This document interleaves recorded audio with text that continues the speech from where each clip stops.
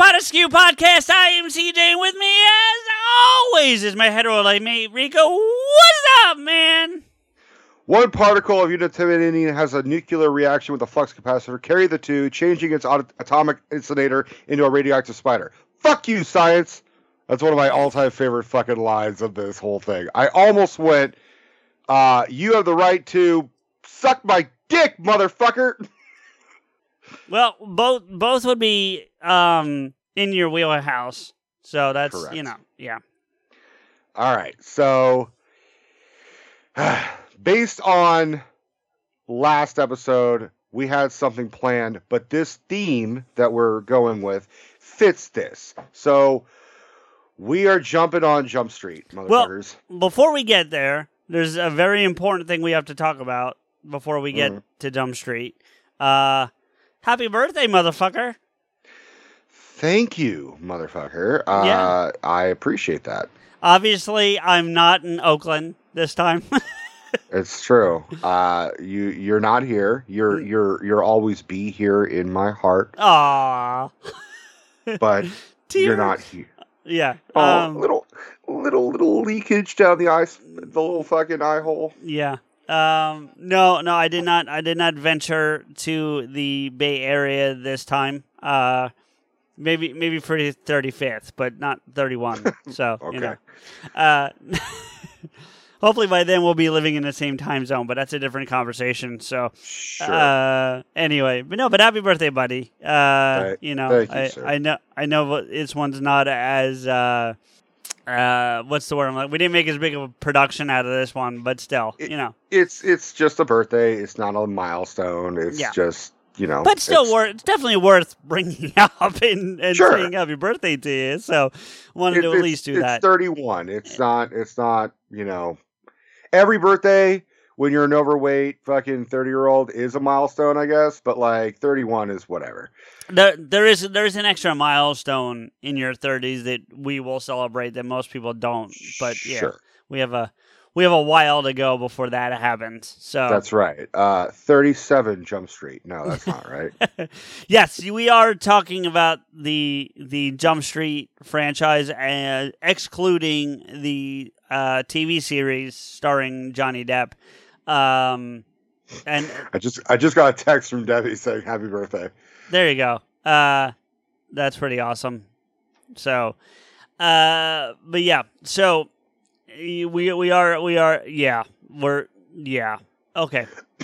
We're excluding the show with one exception because we have to talk about the show. Yeah, a little bit. Yeah, but we're not doing a dive of the show itself. Yeah, well, we're not excluding its existence. We're just not doing an analysis of it. So yeah, we're not driving down the Jump Street that you guys are familiar with.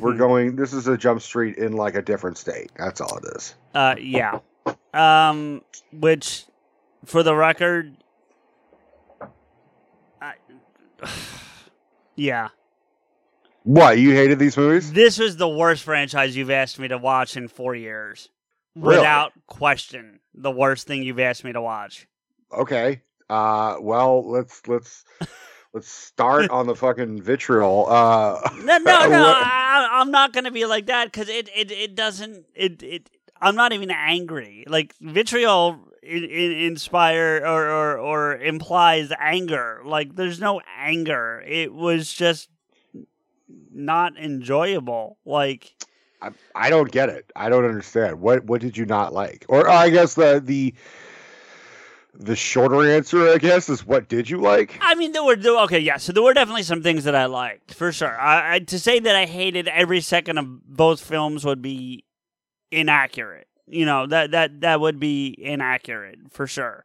I did like a lot of the homages to the show. There were a lot of homages to the TV show in various areas that I'm sure we'll get to, so I don't want to start rambling them off now.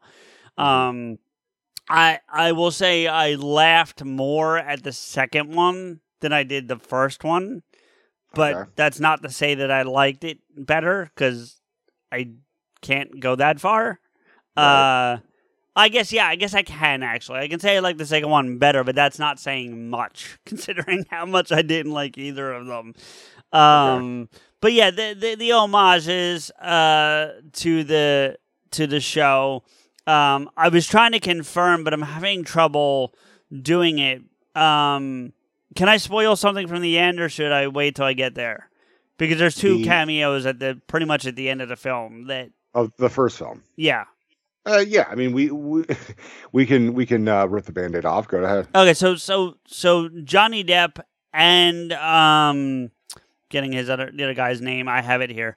Johnny Depp and Peter DeLuise show up in the movie, playing the same characters that they played in Jump Street as DEA agents, and I did like that kind of like tied off the show a little bit. That it's like, all right, well, this is what happened after they left Jump Street. They went and joined the DEA and kind of continued doing this on a bigger scale, right? Right. But the other thing I was trying to confirm, and I have not been able to do it. I think that when Django and Schmidt take on their personas, it's the first names of Johnny Depp and Peter DeLuise's characters from Jump Street. Yes and no. Because Depp's character is named Tom Hansen. Right. So it's not Doug or Brad. But they frequently would play the McQuaid brothers in cover or undercover in the show. So the Doug and Brad McQuaid moniker is a reference to the undercover character. And that's and that's what I mean. Like, that's some of the stuff that they did that I really did actually appreciate. Like, it didn't make me enjoy the movie so much, but I did enjoy that they're not just saying, okay, fuck the TV show, we're doing our own thing and just using the names. Like, they showed revenants to the show, I feel like, in some capacity. Even bringing back Holly Robinson Peete for a brief cameo, which I thought was kind of nice. So yeah, look, saying it's the worst thing you ever had me watch is probably too strong, but it's certainly the one I enjoyed the least. How about I put it that way? You know what I mean? I think you enjoyed the least because you had to pay to rent it. No, it wasn't even that, because I ended up getting one of them for $1. So I rented one for $1 and I rented one for $3.99. So I think I paid $5 in total to watch both these films. So that's, I think there's the deputy chief, played by fucking Ron Swanson. He summed up this whole thing best.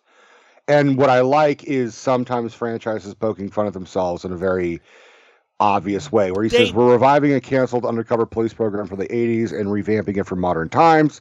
You see the guys in charge of this stuff lack creativity and are completely out of ideas. So all they do is recycle shit from the past and expect us all not to notice. Yes, but then Go the ahead, fact sorry. that they're saying it, see, that actually made it less funny for me. Like, I hated those references. Like, in the second one, I go, we all thought the Jump Street program was going to be terrible and it was going to not succeed. And then we saw how much money it made for us, and now we're just there's not an unlimited budget. You know what I mean? And or the joke about the church.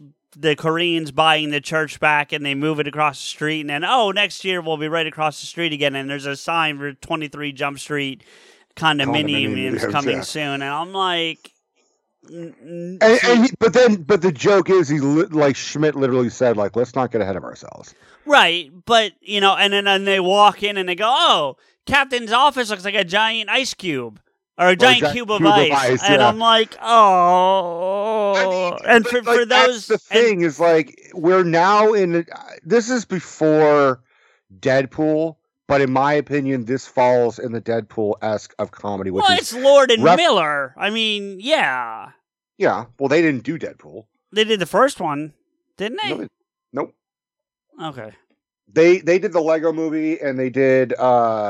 They also did, I want to say they did the animated Spider-Man flick. They did. Spider-Verse. They did. Yeah, they did the Spider-Verse. Yeah. And they were the original directors for Solo, and then they got replaced. Right, by Ron Howard. Yeah. Right. Yeah. When this movie came out, look, I was not despite the fact that I'm a big Depp fan, I missed the Jump Street bandwagon. Well, just because of your age. I mean, yeah. But it's not something that I haven't watched. I understand why Depp wanted to get out of his own fucking contract numerous times. He hated being on Jump Street, but he was like, I'm a working actor. I've got to do what I got to do. Right. And he did not want to be labeled. He didn't want to be a fucking, as he put it, like basically a lunchbox. You know, he didn't want to be this fucking face holding a gun. Yeah, and ironically ends up being a lunchbox as a pirate, you know, however many years later. Arguably one of the most famous fucking stars to ever fucking grace the fucking screen. And he's, you know, there's numerous action figures of Jack Sparrow or lunchboxes or video games. They rebuilt Pirates of the Caribbean in his likeness at Disney World. Let's be real about this. I mean, it's true. It's very true. But I think it was also like, at that point, he was comfortable in his own skin. Sure. Johnny Depp in the 80s or the mid 80s was not comfortable in his skin whatsoever. Yeah. Yeah. I mean, there's a really fucking funny story that I think he told. I don't remember where he told it, but he told it. He said he hated Jump Street so much, and he did everything he could to try and get out of his contract or be fired. And one time he saw a billboard where it was like him, and it's like 21 Jump Street, and there was like a tagline that said, he's not just packing his lunch. And it was holding a gun. And he was so fucking upset with it that he and his friends spray painted. Yeah. Painted and doodled all over his face, you know, the Groucho Marx eyebrows, the devil's horns, the, you know, whatever. And the security guard or a cop happened to walk by and like, hey, what the fuck are you doing? Don't do that. And then realized it was Depp defacing his own face. And he said, that's you. He's like, yeah, I know. I don't like it. And he's like, all right, hurry up and let him finish. Like, that to me is now, see, that's a funnier joke than any of the sex jokes that were in the movie. I don't know about that. It's still funny. I would like to. I would have liked to have seen that type of thing thrown in, where like it before the big reveal that Depp is in this film. It shows him spray painting like Johnny Depp's face or something, and you're like, "Oh wow, okay, that's a tongue-in-cheek fucking reference." And then it reveals that it is Depp, because like his character is like eating fucking peanut butter, which was Depp's idea. He wanted that's DeLuise is eating the peanut butter. I read that. No, it's Depp. Okay. Because Depp was always like, I want to.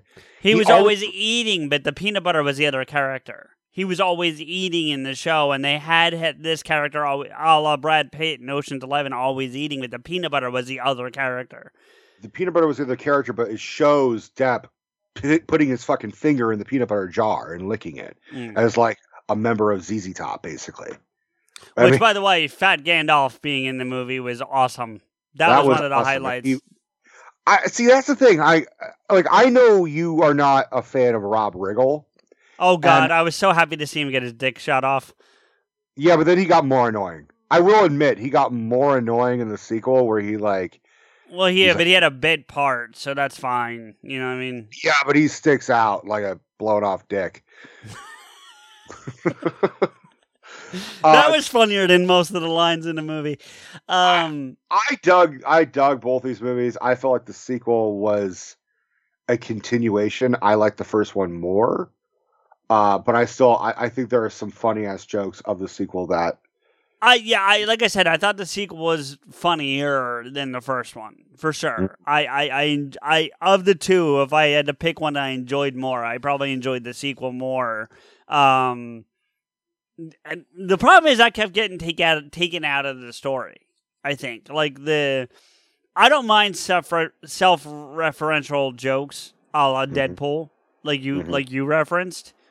But the thing about Deadpool is it's in your face. Like Deadpool is saying to you, like you know, it's breaking the fourth wall, and it's on purpose, and it's that over the top. It's, you know, like the line of like it's almost like when the studio couldn't afford any other X-Men. You expect that from Deadpool. From Tool, yeah. You know, like these Jump Street was not a sitcom. The TV show. It was not a sitcom. Did it have funny lines and stuff? Of course. All these shows. You know, like I used to watch NYPD Blue. There would be funny lines in that show. And that was a cop procedural. You know what I mean? Or I'm trying to think of a more recent one. Like, I'm sure there's funny lines in CSI, you know, or CSI Miami or Law and Order. There's lines occasionally. You're like, okay, that's kind of funny. You know what I mean? That's what Jump Street was, the original show. It was not this. It was not what this was. But it kind of was this too, because like I remember an episode of Jump Street, and of course you're gonna roll your eyes, but it's like one that sticks out because literally Depp explains to his superiors the events that happen, but it plays like an old-fashioned Charlie Chaplin silent movie, where it's Depp dressed up as Charlie Chaplin as like a waiter.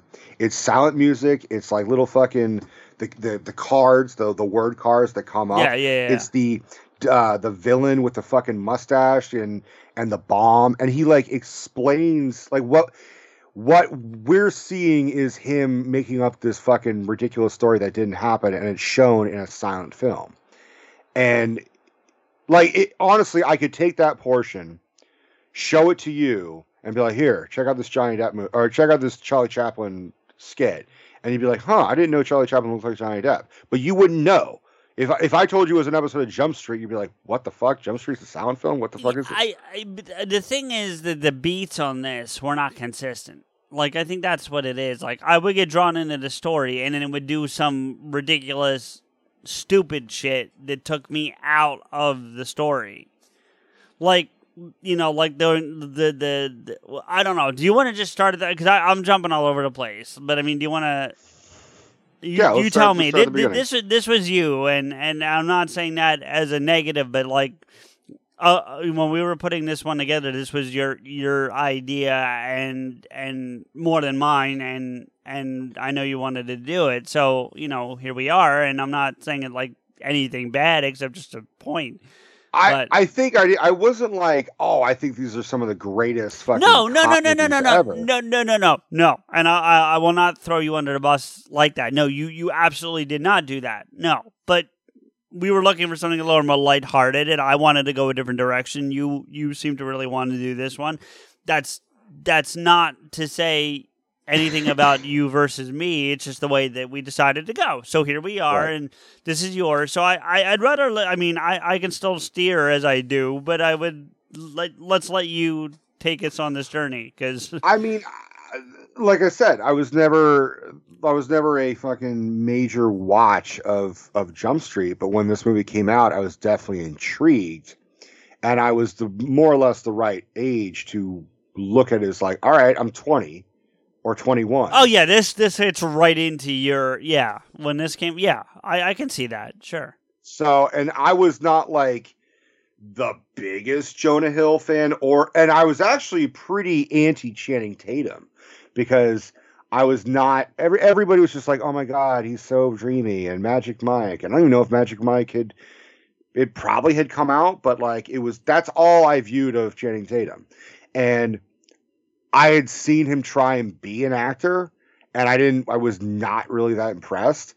And so to watch him basically poke fun at the persona that he is, which is you're just a dumb jock with a pretty face, I thought was pretty funny. And I thought he has some of the best fucking dialogue working against Jonah Hill. Well, because he's a better actor than I think he gets credit for, honestly. I think in order to play dumb, you have to be a good actor. And I've seen movies of his since, but I do prefer him. I prefer him in these movies. I think he's pretty fucking... Like, it would just be so easy for Channing Tatum to be like, yeah, I'm going to be in fucking Fast and the Furious 37. It would make absolute fucking sense. No, he would fit in that franchise.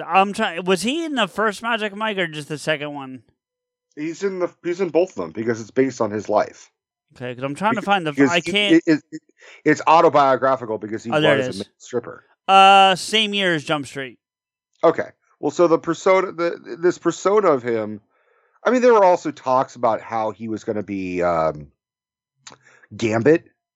The character that was I would have been all for that. I honestly would have been all for that. I think he could have done a good job.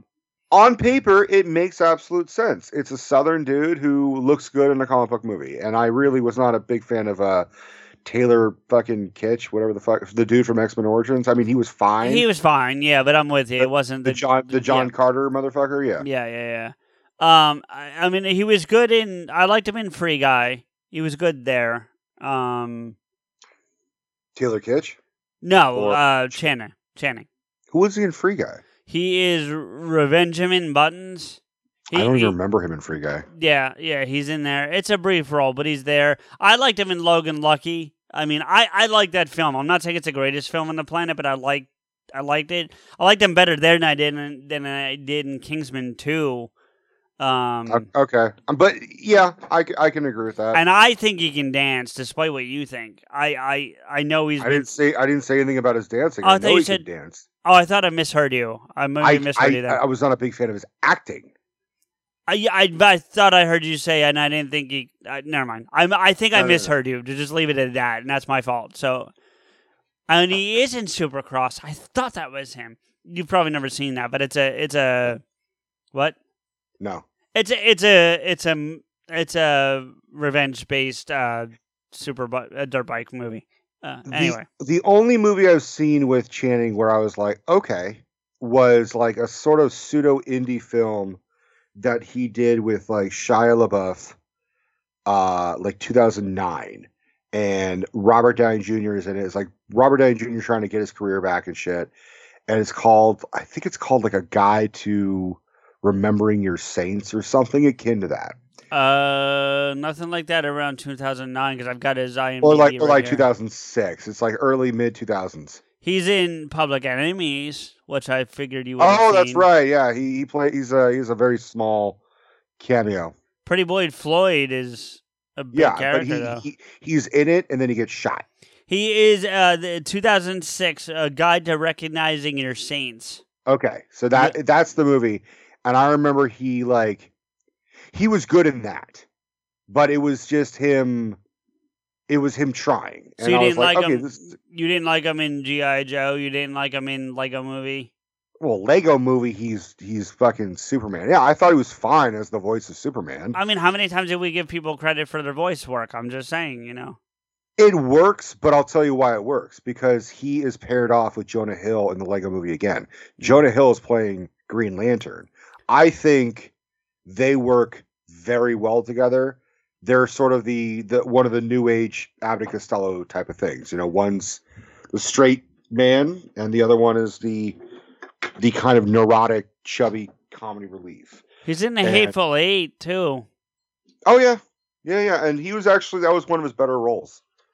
But I will remember when he first appears on screen, it is the whole audience fucking erupted in laughter because that's the thing. When Channing Tatum comes on, especially in a Tarantino film, you're like, oh, what the fuck? See, and that's a shame because I do think he's a better actor than he gets credit for. You know what I mean? I think he's becoming a better actor now, but I think he needs to do something that's like gritty.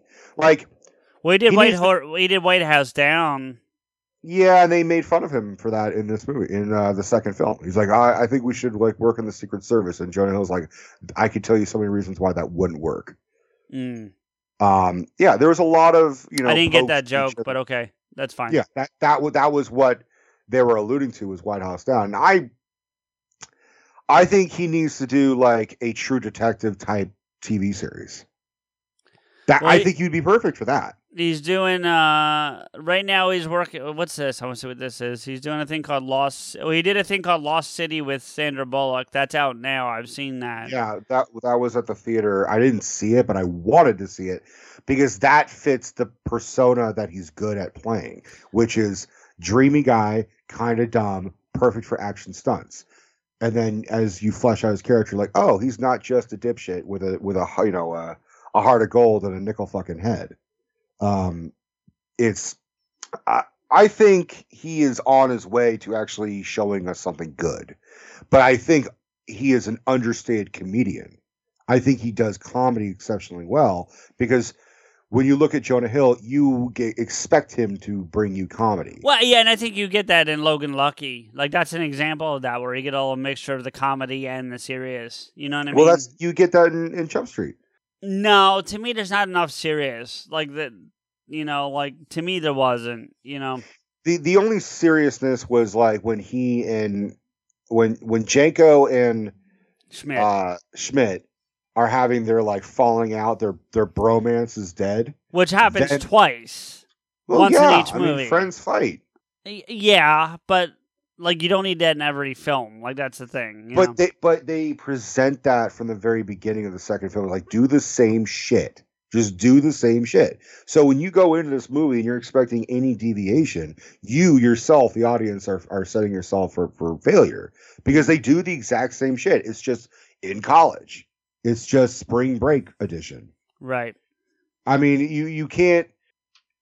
I think the underlying thing is like we expected Jonah Hill to be in this movie. I did not expect him to have lost the weight that he did. This was the first movie where Jonah Hill was thinner. Yeah. And because before that it was like he was the fat friend of Seth Rogen. You did notice there was and it's at the very end during the credits, so I don't care that much, but there was an obvious reshoot in the credits. A reshoot? I think so, yeah.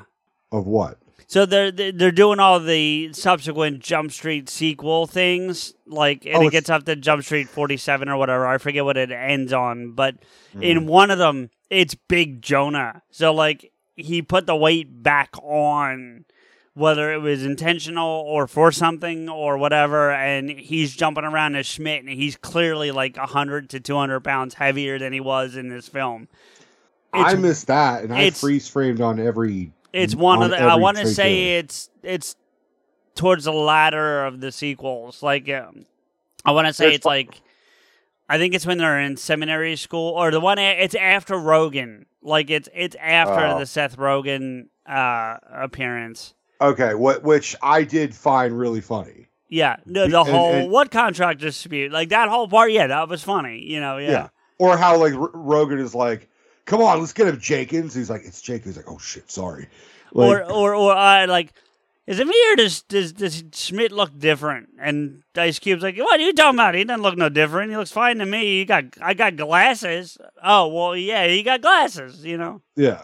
All right. What did you think of Cube? I like Ice Cube, and I didn't like. I mean, it was a little too over the top for me in this. You know what I mean? But that's the joke, is that he's like, guess what, motherfuckers? I am black, and I sometimes get angry. Like, he's like, it's nothing but a stupid stereotype. And it's like, okay, so if Ice Cube, the guy who said fuck the police, could play the police? Yeah, but he's done that before in more serious roles, so it's not like the first time he's ever played a cop. True, but this is him poking fun at his entire career. Yeah. See, when I first saw this, and someone threw out the idea of like, what if J. Jonah Jameson was not played by J.K. Simmons? I was like, it should be Ice Cube then. Yeah, you did say that. I remember you saying that. I think you even wanted that in. I think you even brought that back up when we were kicking around No Way Home before it came out. Like if we saw Jonah in another multiverse, you were like, you wanted it to be Cube, yeah. And it's based almost entirely on his performance because he brings comedic timing. Obviously, if he's going against Tom Holland, he's not going to be like, what's up, motherfucker? He's not doing that shit. Right. But I could totally see him, doing that. Yeah, man, I'm sorry you didn't like these movies. No, I thought for sure you were going to look at them as the intended, which is like, this is not supposed to be taken seriously. Every other line is self-referential to either the stars, the story. Right, and that's okay, but it was too much. Like, there was too much of that for me. I don't care that it's not serious, you know what I mean? Like, I'm okay with a comedy, despite other discussions we've had, Although my sense of comedy is very different, you know what I mean? Very different. And that's okay. I'm allowed to have a different perspective on comedies, you know what I mean? So obviously. And I'm not, and I was just gonna say, I'm not implying that you said otherwise, but it was just a little too over the top for me to, so. Here's the reason, because before we did decide to do this, you did pitch the Naked Gun trilogy, right? And my honest fear was that it was going to be another Hot Shots or Airplane. Because That's exactly it what fits it with would the theme. be. Yeah. And I didn't want to do another, Right. you know, I didn't want to do another one of those where like, hey, wasn't Leslie Nielsen funny again? Well, he's not in Hot Shots, but yes, I get the point. But he may as well have been Hot Shots. Sure. Because if it wasn't Hot Shots, it was fucking Lloyd Bridges. Like, hey, remember when Lloyd Bridges was funny in Airplane? Hey, guess what? He was funny in this one too. Times two. You remember when you were funny in Airplane? That was awesome. And look, we might very well do Naked Gun. I just felt like it was also like we're gonna do the plan was we were gonna do a whole bunch of movies that at bare minimum had 4 per franchise. Right. I mean, and I was honestly, like, let's just do Jump Street. It's 2 fucking movies. Yeah, this wouldn't fit based on the number we tried to constrict ourselves to. But from a cop comedy thing, I would have preferred to have maybe done Police Academy over this. You know what I mean? And you and I are both the type of people that were like, we have to watch all of them because we don't want to. We don't. No, we couldn't have done like anything. yeah. We couldn't have done like just the first 3. We would have had to do all 7 or whatever it is. And with my schedule, I would have had to like bring the movies at work, and I would have gotten in trouble. I still do want to do those at some point, but and maybe that's when we bring a Naked Gun. Like we do all that. But anyway, that's a different discussion. Look. I say it's the worst thing you've asked me to watch, but it doesn't mean it's the worst thing I've ever seen. Period. It's not. You know what I mean? It's just I think it's and some of that is tongue in cheek for the show, of course. Well, I'm glad like for once it's not Halloween. Oh God, no. That. Oh, so Halloween is worse. It's Careful. on par. They're about the same.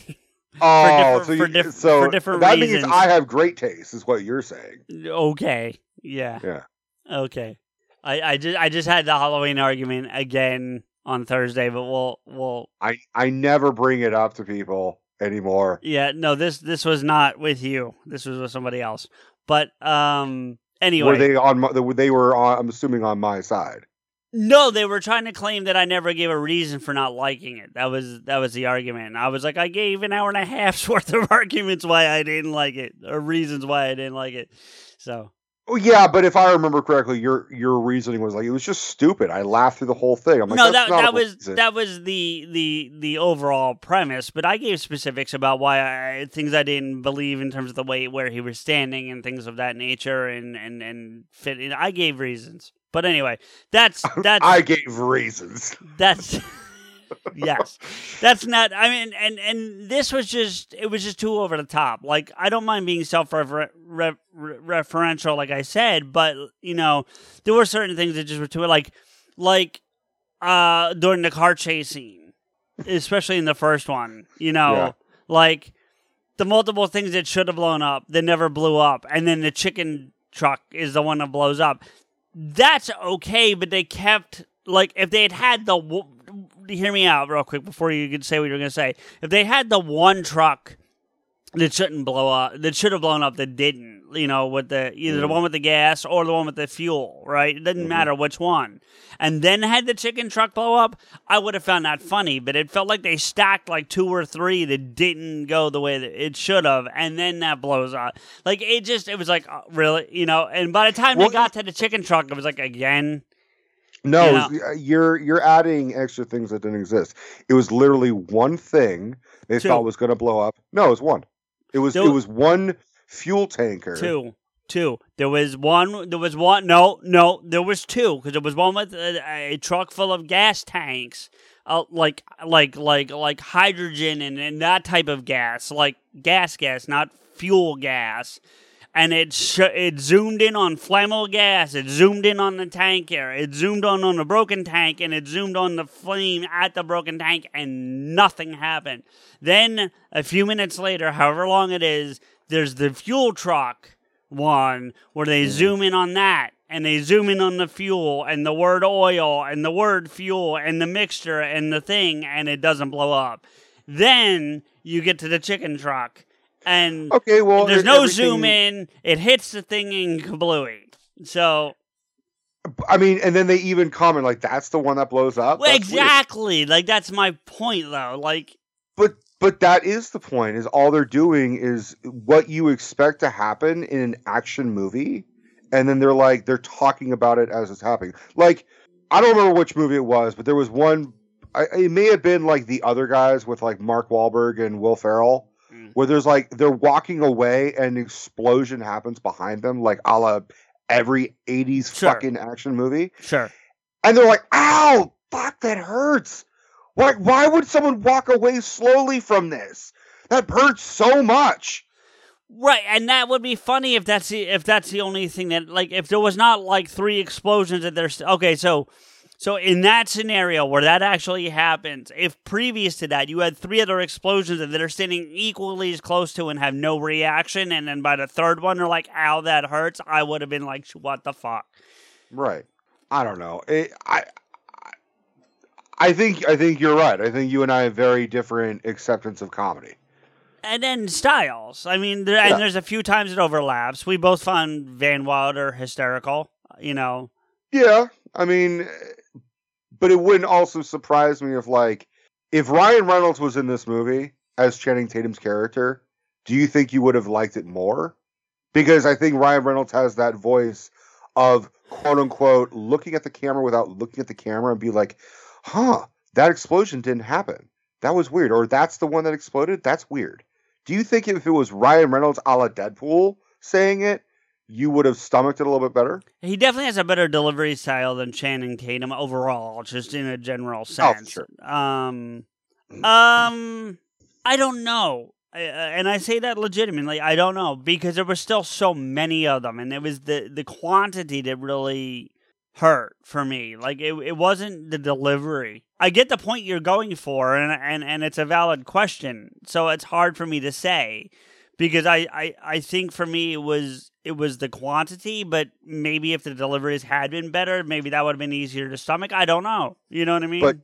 But on the flip side, do you think if it was like Ryan Reynolds, you would have been like, "Oh, Jesus Christ, another Ryan Reynolds role where he's kind of looking at the camera and like he did it at the end of Hobbs and Shaw." Yeah, that you're not wrong, because as much as I do enjoy him, that it is starting to become like grating. Right, a little bit. I mean, that's the majority of what Free Guy was kind of like. But that Free was Guy different. If it hit you different, then I really don't know what you like or dislike, because Free Guy was essentially the Lego movie, but in a video game live action world. Which is maybe what I think I liked about it. The video game feature might be enough of what drew me in. You know what I mean? But okay, so you like the video game feature, but not the story or the acting. It was okay. I mean, is it the greatest thing I've ever seen? No, I'm not going to pretend that it was. You know, did I enjoy it? Yeah. You know, right. I enjoyed it more than the Lego movie, because you're right, that is the best comparative side by side to that. It's Ready Player One meets a Lego movie is really what it is. Yeah. I had to think about that for a second. Yeah. Okay, so you didn't sound like you really liked a whole lot of this flick, or these flicks, so to speak. Here's the thing, like you're right, but you're not, and here's what I mean. There's not a lot that I hated. I just could take it or leave it. Do you know what I mean? And there were a couple. There were a couple of eye roll moments, sure, but it wasn't the whole thing. You know what I mean? Okay. Like it. I don't know. You know. I didn't see it. I didn't see it that way. I think because I would not label myself as like a Channing Tatum fan or even really a Jonah Hill fan. I think Jonah, out of all of those guys from like the Seth Rogen frat pack, so to speak. Yeah, the Francos, the Rogans, yeah. Right. I think Jonah Hill is the one who's really grown as a fucking actor. Oh, sure. But even then, like the thing with Jonah Hill that irks me a little bit, and I do like him. Like I need to say that. I do like him, but he's very one trick, you know. In what way? Every role I've seen him in, he's been the whiny loser or the loser with no confidence. You know what I mean? Even Moneyball, when he's in that, like, which is probably arguably his most serious role he's ever been in, he's still a character that he's got no confidence. Brad Pitt's character carries him through the whole film. You know what I mean? When you're sitting next to Brad Pitt, I mean... But it's the same role. It doesn't matter who he's standing next to. I don't agree. Because, I mean, I agree for this particular movie Give me a role where he's not that. Wolf of Wall Street. Okay, I've only seen that once and I don't remember enough of it to say. So I can't argue that. But I'll give that a pass because he starts out as that type, but he becomes one of the most arrogant, cocky motherfuckers on the whole. And like I said, movie. I have to at this point I have to give you that because I have seen it, but it was only the one time, and I don't remember enough of it to say. I think, but overall, I think there are elements of Jonah because Moneyball was a complete departure of what he was normally doing, which was Seth Rogen, comedy. Yes, from the comedy perspective, you're right. That's not what Moneyball is at all, and I 100% agree with that. And listen, to be fair and to be accurate, I loved him in Moneyball. Like, I liked that movie. I liked him. He was fantastic. But the character, that fat schlubby guy that has no confidence in himself, that he always plays is exactly what it is. And it's not as over the top as some of the other roles because it's not a comedy. But, like you go back to Accepted. Remember his role in Accepted? It's the same shit. It's Accepted. It's his little cast cameo in 40-Year-Old Virgin. Yeah. It's the awkward. Here's the thing. In Superbad, he kind of flips that as well because he doesn't have confidence, but he is incredibly cocky. He is the one who controls the duo between him and Michael Cera. Okay. Like it's like in the same sense that Cartman, is a fat guy who deep inside is upset that he's fat and he's getting made fun of. Right. But who has the biggest balls than Eric Cartman? Just as an example. Yeah. No, you're right. So, yeah. But then there are roles like that Jonah Hill does. Like, okay, here's another one. Did you see This Is the End? Yeah, and I didn't really like it that much. I dug it because I like it when actors like play fictional versions of themselves. I know you do. Yeah. I know you do. And he's not doing the whiny, bitchy version that he plays. He is actually like the fake villain. Like he's the one who's like super genuine to your face, but it comes off like he'll hug you, but he's got a knife in his hand as he hugs you.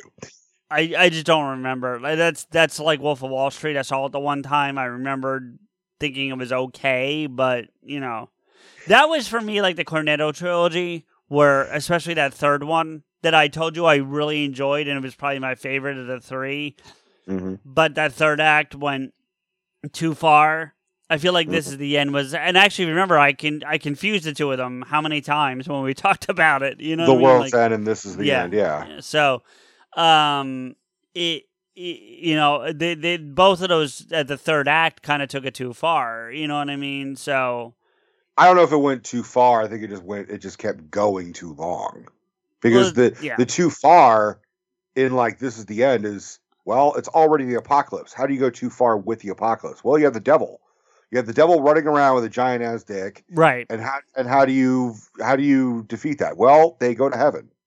It's all about like their friendship and trying to get to heaven. And, James Franco got eaten by fucking, like cannibalistic fucking rapturers. Like, I thought that was awesome. If anybody deserves to be eaten, it's James Franco. Yeah. At this point, yeah. Yeah. At this fucking point, anybody deserves to be torn apart by other humans and eaten and shat out, it's James Franco. You will find not Dave Franco, though. I have to give credit to Dave Franco. You will find this funny, though. Dave Franco first comes on screen in this movie in 21 Jump Street, and I ultimately had to look it up because at first I was like, I didn't know Zac Efron was in this. He does kind of look like he looks like younger. He looks like if Zac you Efron took at the Zac same Efron time. and James Franco. Yeah, at the time, at that young, yeah. I mean, at that age, yeah. Dave Franco definitely looks like he is a Franco. He definitely looks like the younger brother James Franco. Yeah, I mean, but I do like Dave Franco because I know him better from Now You See Me, the Now You See Me franchise. You know, right?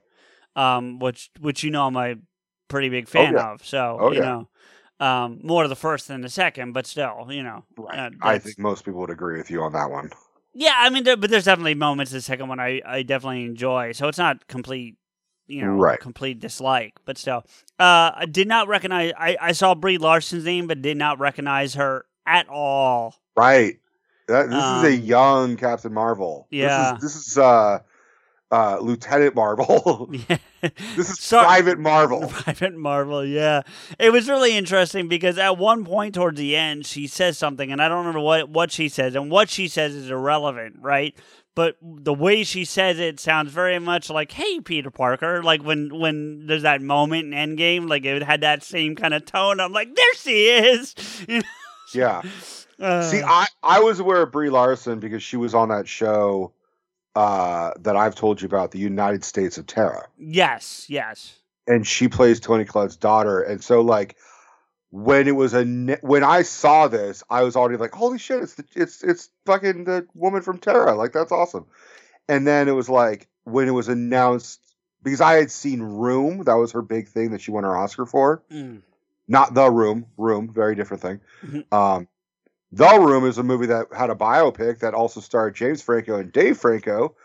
No Jonah Hill, weirdly enough, though, as far as I'm aware.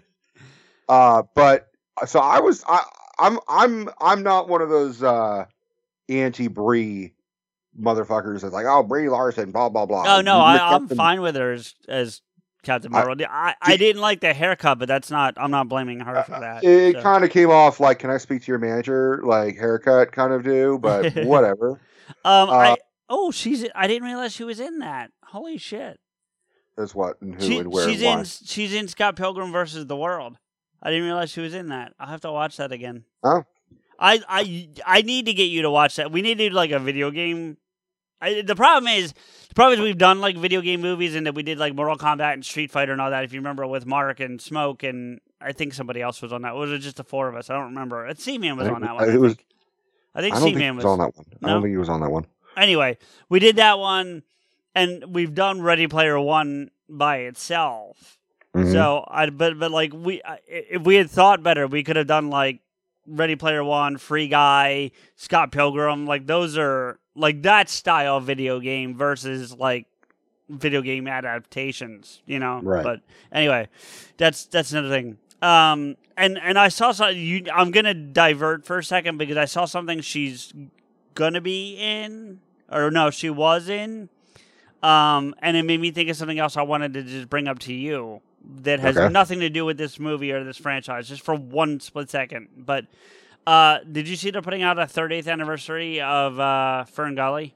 No. Yeah, they're re-releasing it remastered. They're not changing it, but they're cleaning it up a little bit and putting out a remastered 30th anniversary. Okay. And I know you're a big fan, so I thought I would tell you about that. I'm not a big fan. Steph is. Oh, is it Steph? I got. Okay. Steph's the massive fan of Fern Gully. Well, I've seen Fern Gully once in my entire life. Coming out before her birthday, so just food for thought there, buddy. Yeah. All right. Yeah. Thank you for that. Yeah. Hey, Steph, don't listen to this episode. Oh shit. She'll forget. Anyway. No, we've said other stuff that she's forgotten. I know that for a fact because I brought it up and she goes, "You said that?" It's not like we talk like a lot or something. No, not at all. No. So, yeah, I dug Brie Larson in this. Yeah. I was kind of disappointed she didn't come back for the second film. I'm not surprised. But the underlying thing that I think kind of glosses that even I have this opinion of, I'm like, you know what? The romance between Schmidt and whatever the fuck her name is great. Also, she's like, I hope she's 18. Yeah, because he's 27. Well, the actress is, but not the character. No, the character's got to be, the character you hope is about 18. Right. Schmidt is Oh, Let's Schmidt. call him 25. I'm saying 25. I'm saying think Schmidt is going after someone who's younger. I think you broke up for a minute. I misheard what you said. So I'm with you now. No, he is. Hold on a second. I can tell you exactly how old he is. Give me 1 second here. I'm trying to find. I'm in the wrong spot to get that information. 1 second. Wait. No, this is even easier. Okay, he's 28. The character is 28. Yes, I know this because of a scene in the second one. They say, oh, like 10 years have passed or some shit? No, it's not even that long. It's real time. It's 2 years. Okay. Because after Schmidt and Janko have their like breakup, because they're apparently dating. Right. And tell me they're not dating. Oh yeah, but they're dating. They're just not fucking. They have their breakup, and when Schmidt's by himself at the restaurant, he has a cupcake with a number 30. Right. And so if you do real time, it's 2014, and 21 came out in 2012. So subtract 2 years, 28. Yep. So he's 28. You better hope she's 18. Yeah, yeah. See, I mean, I've not heard anybody talk about that. No, I thought the same things. I did. It is possible. I was 18 for the bulk of my senior year, and certainly by the end of it, I was, so which is when this movie takes place at the end of the year. So, nothing happens. No, but even him kissing her in some states would be illegal. So, and technically she kissed him. Yeah, it was still. But either way, I don't think a judge is going to give a shit. A judge would give a shit in that scenario, because unfortunately I know it'll, not from direct personal experience, but from some people I know that have been through it. Mm-hmm. If in that scenario he had not been like, whoa, and pushed her back. She tried to grab my dick. Yeah, right. No, but if in real world terms, if he had done that, then despite the fact, then he would have been more okay. But I wonder what would have been the circumstances, because he could have, if something did happen, even if it was out of his control, like she was just aggressive and like got him drunk and did shit, which happens. But like technically, if she was underage, it would be statutory rape. I don't care what state that is. That's pretty much statutory rape. But if he says I'm an undercover cop and this happened to me, I had to pretend to be a high school student. Does he get a fucking pass? Like in no, that I think he's expected to blow his cover. I mean, if we have any officers who might know that want to write in, at Podeskew on Twitter, please tell us. But like I genuinely think he has to blow his cover at that point. Like I don't think they're allowed to do drugs like they did. You can do drugs in order to deepen your cover. Like that's the thing about like, what is it, Vice? They have to like do drugs in order to continue. But if they develop a habit, they get in trouble. And I also think they're to some degree expected to do, if they can, do what they tried to do in the film unsuccessfully. Now that was for the comedy, and I was fine with that. But boy, they're trying to make themselves throw up, and eventually, like, stick your fingers down my throat instead, and all that. But I think they, that. Well, then they turned it into like, is it me? He's like, I'm sorry, just sometimes I can't. like erectile dysfunction kind of thing. I thought that was funny. But you're right. What was funnier was like the janitor just standing behind them, just watching them, and I'm sure in his mind he's like, fucking kids these days, what the fuck are you guys doing? Like, this is the weirdest bulimic fucking tag team I've ever seen in my life. What did you think of him punching what ultimately ended up being the gay African American kid when they first get to high school? See, I mean, I'm not condoning punching. No, of course not. Gay African Americans. Sorry, the way you phrased that was. I am condoning if the scene is funny, because you have to remember, Janko is first and foremost a bully. He just happens to have a nerd best friend now. So his whole thing, like, he's treating going back to high school as like how you would treat going to prison. Like, you got to punch out anybody who gives you any shit. No, I disagree. I think we said they're 28. Let's assume they're the same age. So 28. They went to high school together. So I know, yeah. but it's conceivable that Janko's 27. I mean, but I think it's more conceivable that Janko was held back a couple years, so he might be 30. Okay, well, I don't think so, but I get the point you're going for. So if they're 20, let's say they're 28, like we said, that means they're 10 years removed from high school. Yeah. Which seems a little excessive, honestly. I mean, like, because it's presumed neither of them went to college. Neither of them went to college. Well, but they did go to police academy. Police academy is not a 4-year program. I know plenty of people that went through it. It's like a 10-month program. It's not that long. So we're presuming they were bike cops for 9 years ish. Or we're just overlooking the fact that maybe they just worked at Target for a while. Right. I mean, that's all. It's certainly possible. Right. I mean, I think it's likely that Schmidt went to college, not Janko.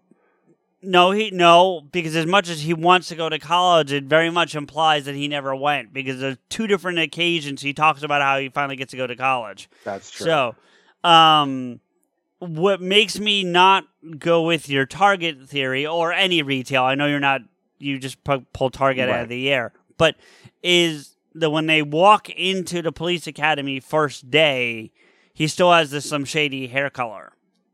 Mm-hmm. So that presumes that right after, I'll give you 6 months after high school, because it was slightly darker. Right. Is when he goes to the police academy. Calling the whole 10-year jump, I agree, was extreme. They could have gotten away with 5 years. And they wouldn't have dated it at all if they hadn't put that 30 in front of Schmidt. Right. In the second one. I agree.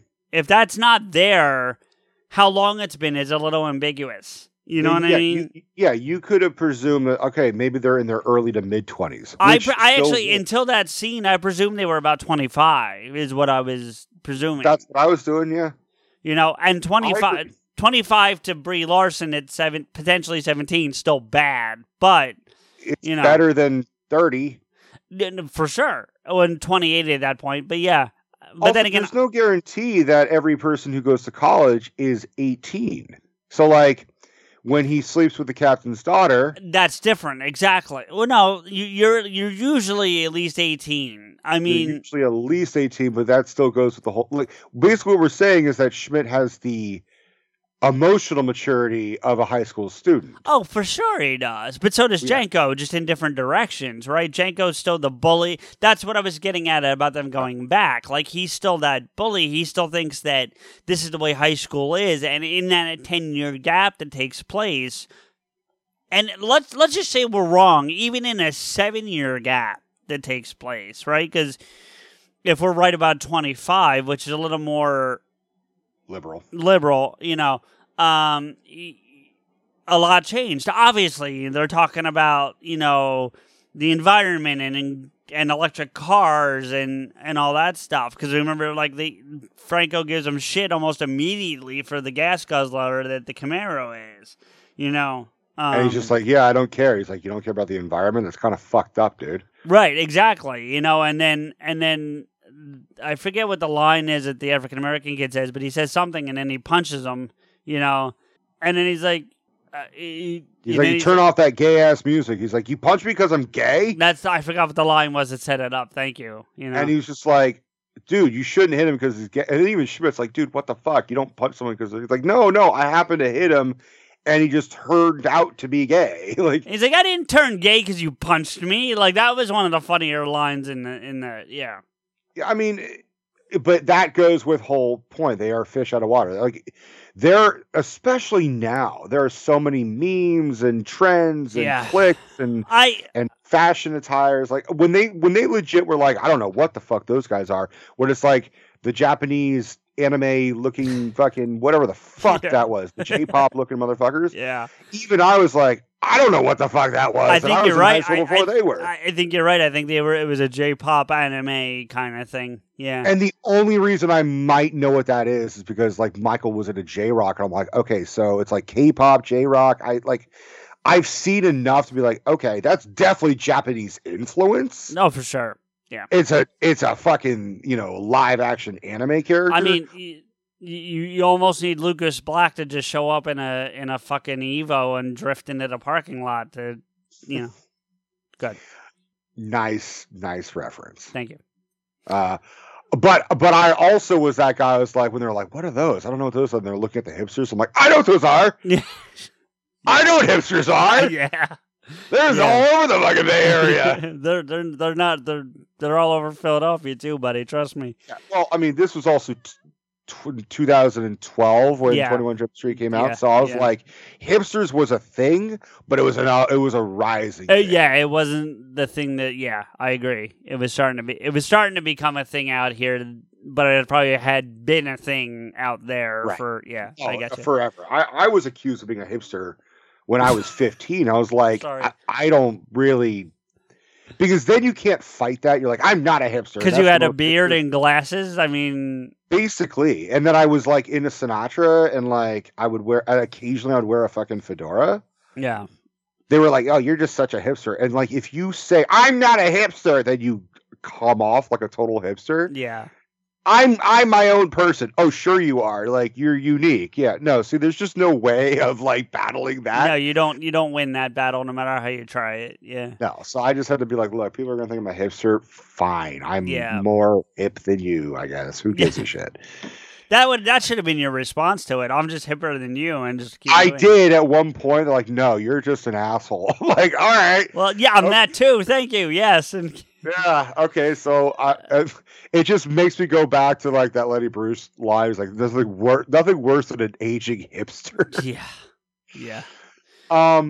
Okay. I mean, like, I was worried that you were gonna be like, I didn't like these movies, and we're like, well, all right, that's the end of that episode. But I'm glad we could still have shit to talk about. No, and that's the thing. Like, we can definitely talk about these things, and like I said, there's definitely some homages to the original TV show that I liked. I talked about some of those appearances. One of the things I read about that I thought was really intriguing, and it's like a deep cut thing, but it was still. Like, the fact that Jonah Hill wrote this and is showing this much reverence to the show at least elevates it a little bit for me. It still doesn't mean that I'm going to go out and buy it or I want to watch it again, but I at least can respect where he's coming from a little better. He's clearly a fan. Exactly, right. And that at least gives it a little more credibility for me. But, like, apparently when there were multiple scenes of them back at Jump Street, the actual, like, office, and the other team, the two women, would come in and be like, we just solved this case or we just solved that case. Mm-hmm. They were actually referencing real cases from the original TV show that they ripped into the script. So little stuff like that throughout the movie was something I appreciated. You know, yeah. I didn't know that one till I read about it, but still, you know. Agreed. I did the same thing. I also was like, holy shit! I think that's Dakota Johnson as one of the female. Was it? Yeah, I'm pretty sure that's Dakota Johnson as the white one. But I fucking really enjoyed how she's like, when you guys sitting around finger popping each other's assholes, and then like Jonah Hill just like he's like, no, we weren't sitting around finger popping each other's assholes. Like he just throws the fucking yeah. You're right. It is Dakota. Yeah. Yeah. I laughed so fucking hard at so many parts of these two movies, but I acknowledge they're not perfect films. I think these qualify as like, do I want to watch another Police Academy movie, or can I kind of watch this sort of, the fact that they killed Johnny Depp, the fact that they killed Tom Hansen, and how he's basically playing a character that he said, all right, I will fucking show up for this cameo, I will do this, but I want to die. It's like Han Solo, but a little less intense because it's only the one speed or the one scene. I I also feel like there was a bit of a dig at Kevin a little bit in this film, but I have to see what I didn't get a chance to look at the timing on it. So if you give me a second, I'll check it. But Okay. or if it's not a dig at Kevin, it can't be because it's after. Then they might have done this as kind of a throwback to this film, because there's a whole brief dialogue about wearing a fake nose for months on end. And I immediately thought of him as Guy Lapointe with the gigantic penis nose, you know. So, I think it's not a reference to Tusk. No, it would be. Well, yeah, it can anyway because they're both. It's not the right. It's 2 years later. Yeah, but it is definitely a reference to Depp himself. And because he's constantly wearing different prosthetics. Well, he's also constantly wanting to. Like for Sleepy Hollow, he wanted to have a big prosthetic nose, not unlike Guy Lapointe. Okay. So he's always like, because Johnny Depp is not comfortable with his face. He wants to, which is ironic because like women fucking find him sexy as shit. I know they do. You know? But he's just like, no, dude. Like I'm not. Like I just want to cover up. Like that's why in the majority of like his Tim Burton shit, he's not really recognizable. Like it's Johnny Depp, but like him as the Mad Hatter. If he is completely trying to fucking transform himself. Never got around to doing a prosthetic nose until like Tusk. That's something we didn't get to talk about last episode when we talked about the Amber Heard Johnny Depp trial.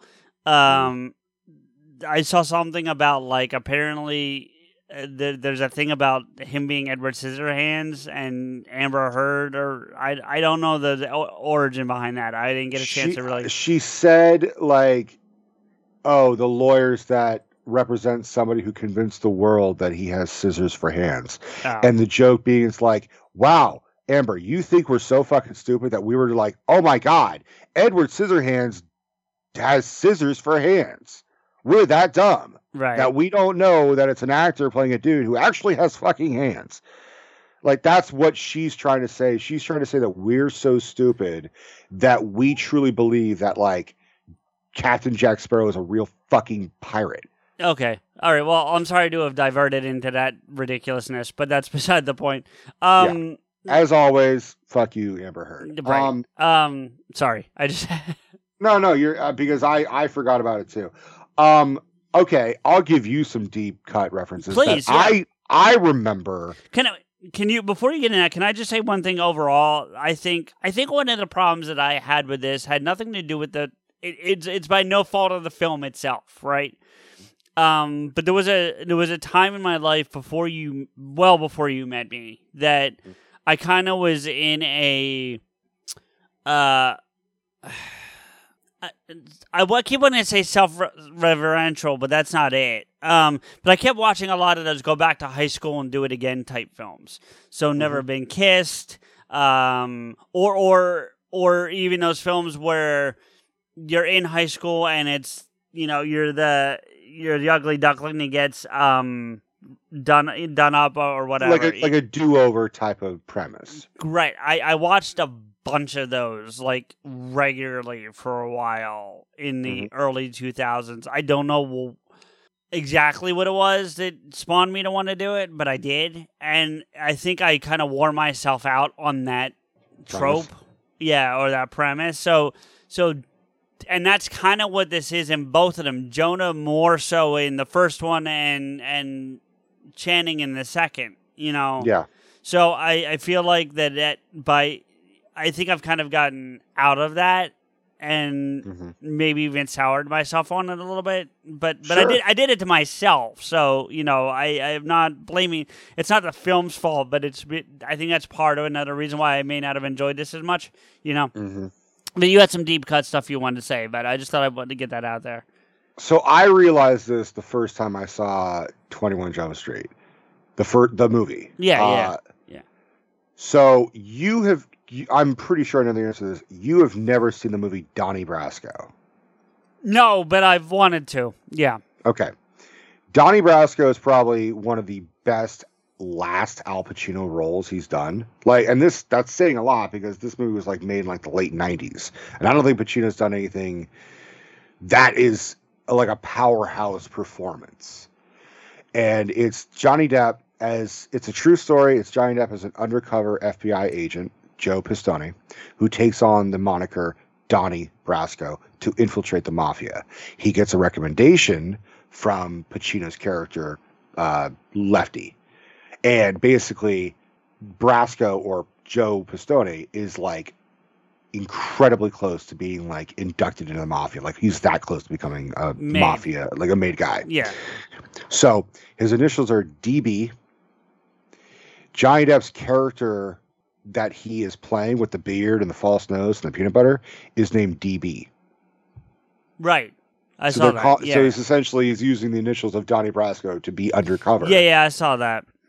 But then there's a scene in Donnie Brasco where Depp's character is wearing a wire and it's taped to his leg and the cassette player is in his boot.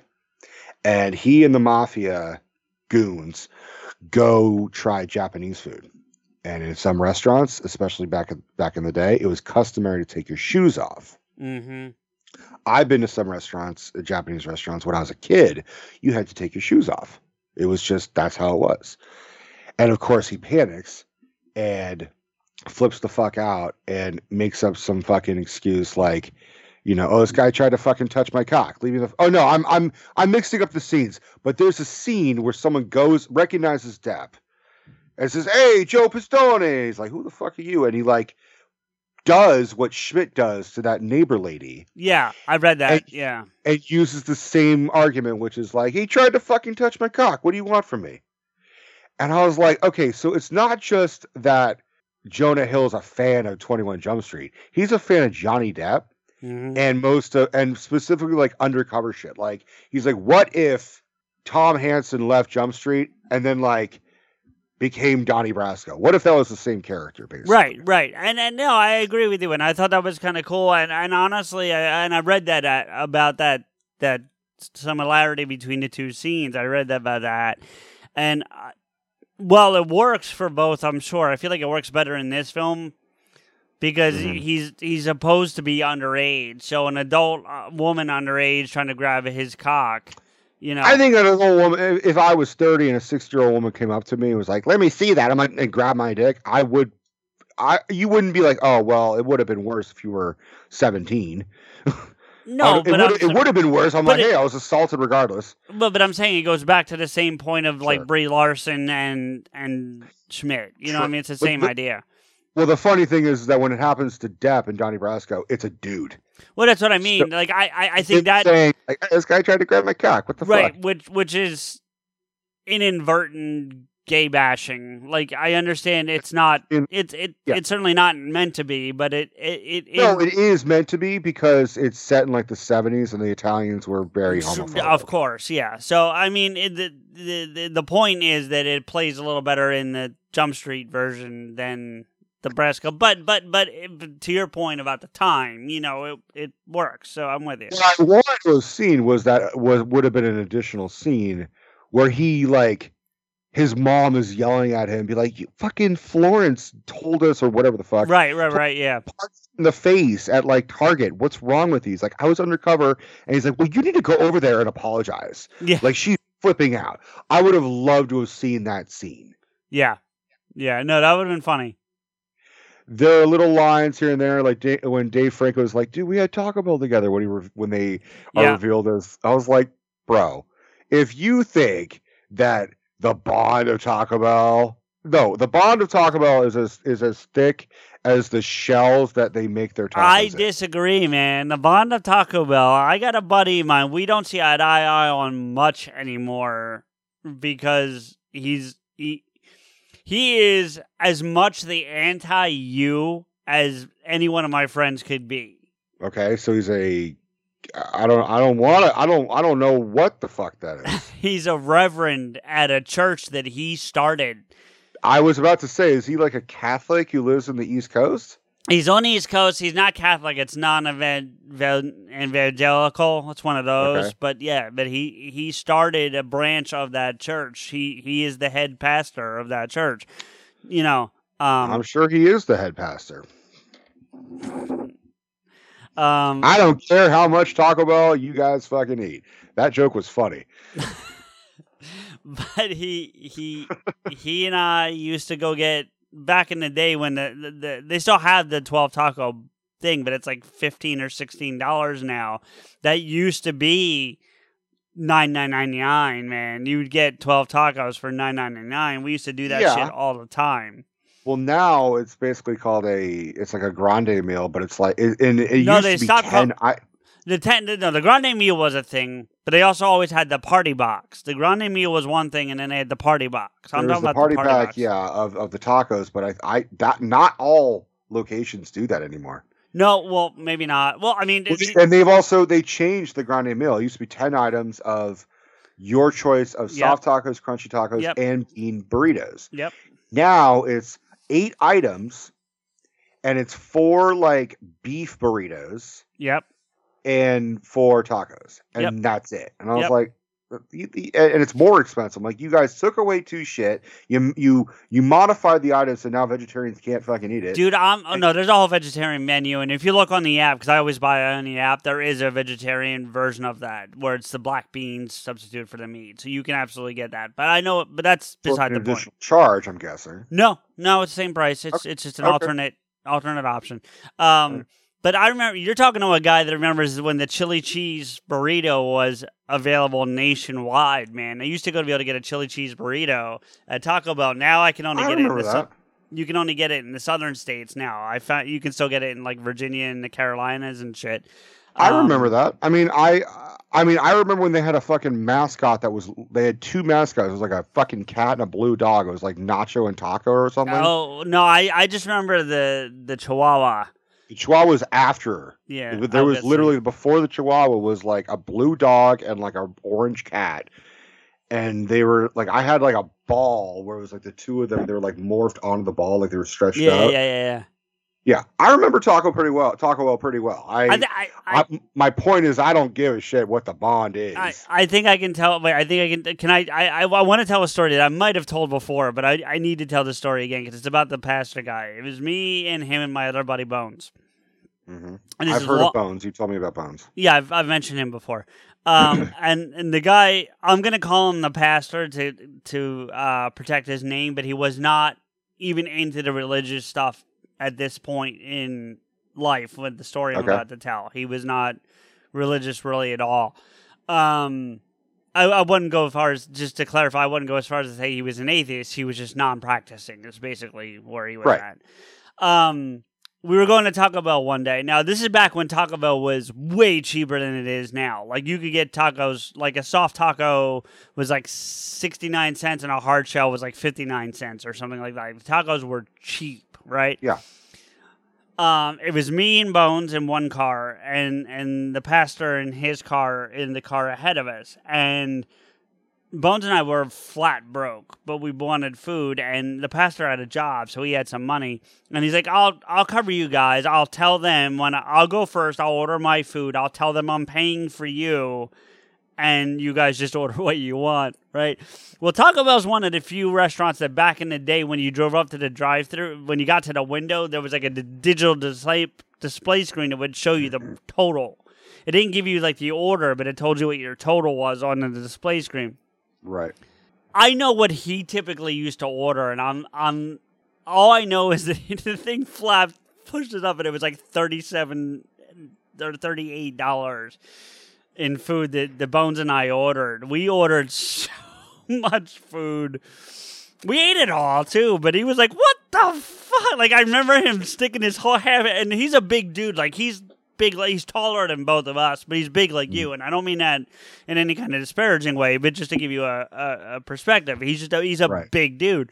I remember him half hanging out the window of the car, looking back, like, "What the fuck did you guys order?" Especially like when you just told us, like, basically tacos were like 59 cents. Yeah, we ordered like I said, it got eaten, and he ended up eating some of it too, which was fine. We did. I'm sure he did. He's like, "I paid for this, motherfuckers. Like, what are you doing?"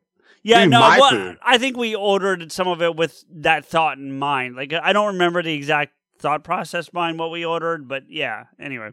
The real fucking thing about it is now $38. I've spent $38 at Taco Bell, and it's not. Oh, like, that's much easy to food. do now. Yeah, I mean, Yeah. I It's conceivable to still buy Taco Bell on a budget, but not like. not like it used to be. No, I remember the grande meal when you would talk about. You would get 10 tacos. You would get 10 tacos, a nacho bel grande, and a Mexican pizza, all for $10.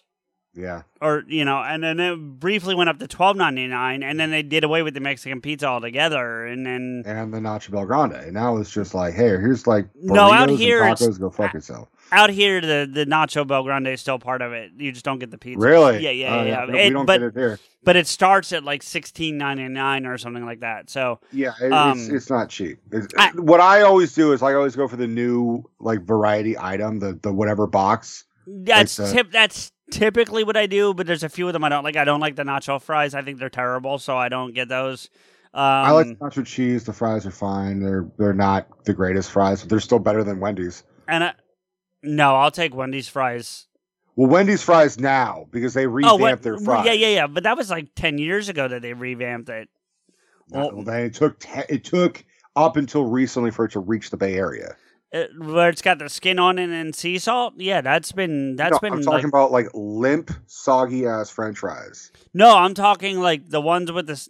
No, I'm talking about the current incarnation with the skin on and sea salt. That's how they've been doing it for almost a decade out of here. Yeah, but it's always been like super limp and soft. No. Now the fries, the new revamped fries, are straight up McDonald's fries. Wendy's has now basically made McDonald's fries now. I don't know where. Then maybe that's different. That's not the case here. But the skin on with the sea salt have never been limp, and the limp fries are typically at McDonald's, which is the way I like them. So I'm not complaining. But you and I are talking. We have very different Wendy's fries on. We very much do. So. Wendy's, go fuck yourself. I just had Wendy's yesterday, actually, and they. For the last up until recently, all the fries at Wendy's have basically been like withered. I noticed something from when I was from being out there. The fast food places that aren't Bay Area fast food places are pretty fucking terrible in your area for some reason. Like I don't understand why. I don't understand why they just said Northern California, go fuck yourself for quality. Like it just see, for the longest time I was so against McDonald's. I remember every time I had McDonald's, it was the worst fucking food. It was like just greasy, and I would get like sick to my stomach. And then I went to a McDonald's, ironically the one near Mom and Maxwell's house, and I was like, oh god, it's gonna be awful. But everybody else in the car wanted McDonald's. And I was like, holy shit, this is actually really good. I mean, it's terrible for me. I mean, but I was like, okay.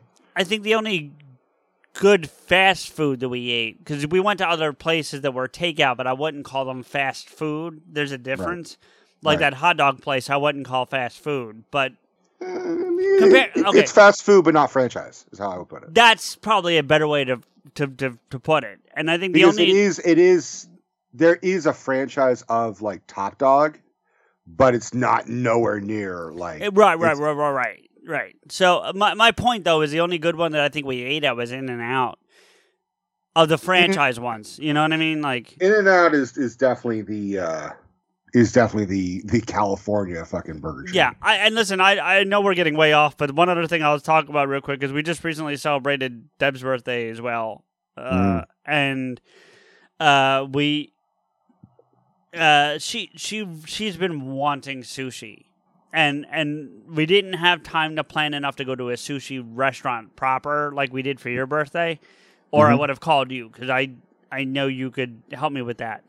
Right. But there's a grocery store out here called Wegmans.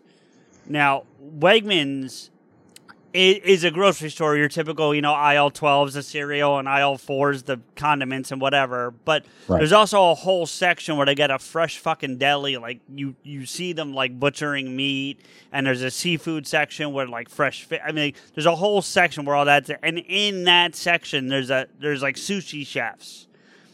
So you can't sit down and eat the food there, but it's cut and made fresh daily. It's not It's not Is it gas made station. to order, or are they just making like packaged sushi? They're things? making packaged sushi, but it's still made day of. Like they you know, we have that here. No, my point is it's not gas station sushi is all the point Right. I was trying to get at. You know what I mean? It's not made somewhere else and shipped in. Like that kind of thing. So Right. we did a bunch of that for her birthday and had a really good meal. And it made me think of yours, like I was talking about what we did for your birthday last year. Which means it's probably going to happen again. I mean, Steph and I went and had sushi. I said to her, I'm like, we need a date night. We just need a date night. So we went out for a date night, and we went and saw Jurassic World. And then before we went and saw it, we went and had sushi. Nice. And it was fun. I did end up getting eel. Yeah? Yeah, no, it was part of the package. It was only one roll piece within the package, but like when Deb and I were divvying up the roll piece, she was like, "What's that?" I said, "Oh, that's the eel. I want that." She's like, "You can have that." And I basically summed it up to Steph because we were talking. She was trying to explain and tell her mother what eel is like, like how to describe it. And I said, it's kind of like if chicken teriyaki was made of fish. Yeah. It's really the chicken of the sea. yeah, Fuck tuna. It's the chicken of the sea. you know what's All right, funny? back to Jump Street. Yes, thank you. You got me there before I did. And apparently Schmidt said that too. One of the things that I discovered in the second movie is a joke that only works if you say it out loud in Schmidt's kind of vernacular and way of speaking.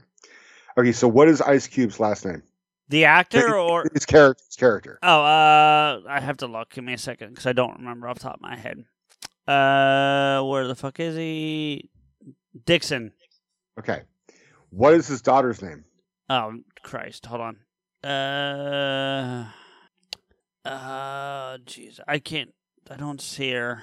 Hold on. I got to get to the full cast list. She's not on the podcast. I'll just tell you. Yeah, please. Maya.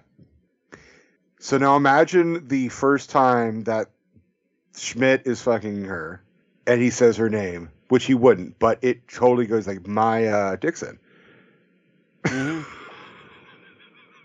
Yep. I absolutely, once I made the connection, I was like, oh my God, it is saying her name, Maya Dixon, sounds like exactly what he would say to her the first time they have sex. Like he's so excited, Maya Dixon. I love that he's doing the walk of shame. Twice. I thought that was pretty funny. Twice? I don't remember the one. He does it twice, but once it's with after her, and the next time it's when he's having a breakup with fucking Janko. Oh, well, okay. I didn't. Okay. But I still think the funniest part of the second movie is the luncheon with Ice Cube and Queen Latifah, where she says, "I'm straight out of Compton." Yeah, and he's from I forget Northridge? which is not where she's from, but yeah. No. But the ensuing scene where Janko realizes that Schmidt fucked the captain's daughter and then proceeds to tell everybody. And he's like, you high-fived him. He bragged to your face. Look at this face. You. And then when he does the sing-songy voice like, Schmidt fucked the captain's daughter, I busted out laughing. And I started laughing when it shows Janko looking at the photo, trying to understand what's going on. And then you hear, and then a bing, like a fucking like a little fucking minute timer. Yep. And him erupting with such glee, which the line where he says, "I know what's wrong with this fucking. I know everything that's wrong with this high school experience. It's Glee. Fuck you, Glee." I'm telling you, there are so many one-liners I thoroughly enjoyed. That being said, the second movie with the girl who's the head villain, she was funny, but her old jokes were getting tiresome. You missed a whole thing from that scene though that you were just referencing that maybe you didn't either you just didn't find that entertaining or you didn't catch. What? Because the first time he says, you fucked the captain's daughter, or you something, whatever the exact line is, right? Mm-hmm. Ice Cube turns to Jonah very quickly and goes, every time he says that, that's a foot up your ass. Yeah. And then he repeatedly says it. Like, it hits like double digits, you know? Yeah. And he doesn't say it, but you can kind of see the look on Cube's face every time, like, there's another one. There's another one. There's another one. But the underlying thing is also Cube, because he's still laughing. He's like, this is the best thing ever. And then he literally like picks up the gun and kind of very subtly aims the gun in Janko's direction. He's like, it's really not that funny. I don't know. You know, it's like, he's like, okay, now I'm going to have to murder both your asses. Yeah. But bringing Peter Stormare as the ghost, the villain. You know where you saw him from, right? Yeah, he's from fucking John Wick. He's from the Lost World, Jurassic Park. He's from every second movie of a franchise. Right, that may be true, but I think he's very specifically. Well, he's Fargo. No, well, yes, but I think he's very specifically referring, because listen, we both know that throughout this movie, or both these movies, there's references to other roles, i.e. the White House Down reference. Mm-hmm. There's very specific reference that he keeps kind of going back to that I don't think you're picking up. What? His character in Bad Boys 2. He is the owner of the club where the guy dies of ecstasy. Oh, that's right. He doesn't talk about X in the film. He keeps talking about cocaine and heroin, but he is very, very obviously referencing back to that time when he's like, why can't we just be doing easy drugs? Like, you know? Right. Easy drugs? Yeah. Yeah. That makes sense. But wow, I think we just stumbled on something. He is always in the second movie of a franchise, usually. Bad Boys 2? Yeah. I mean, but I would say he's probably most well known from Fargo. He really hit a chord in Fargo. Like, that was what really put him on the fucking map. Okay. Yeah, I didn't see Fargo, so. Yeah, he is incredibly like stoic and silent. Doesn't say much, and all he does is perpetually smoke and glare. I'm going to read you a piece of trivia. I want to know what you think of this. Okay. The directors Lord and Miller regret not having Janko and Schmidt kiss at the end of the film after they come out in the ocean. I didn't feel like they ever came out. They didn't come out. They were leaving the ocean. They dropped. That's wordplay right there. They fucking fell in the ocean. All right. Oh, they're talking about like when they walk out of the ocean. Okay. Yeah. The way it's written, that's not what it implies. I know. That's what I'm saying. Whoever wrote that is like, oh, well, they should have, if they said, oh, when they departed, you know, ocean. But then they're like, oh, you mean they died? Right. Okay, sorry, go ahead. Sorry, man. Ascended from the waves. Sorry, man. But you see where I'm like, yeah. Yeah, whoever wrote that, I think whoever wrote that weird, but I think you also read it how it was written.